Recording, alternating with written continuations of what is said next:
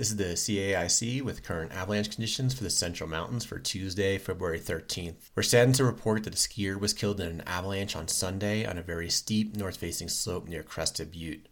Our condolences to the friends and family of the skier. Although the avalanche danger is moderate for Tuesday, there's still a chance of triggering a large and dangerous slide. Very steep, northerly-facing slopes are the prime suspect.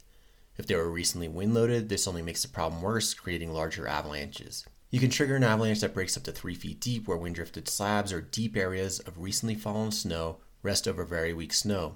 The most dangerous slopes are at higher elevations where slabs are thicker. You can identify these features by their smooth texture and hollow feel. You can find safer travel options on wind-sheltered south and southwest-facing slopes at lower elevations and by sticking to slopes less than about 30 degrees without similarly steep slopes above you. For more information, please visit colorado.gov/avalanche.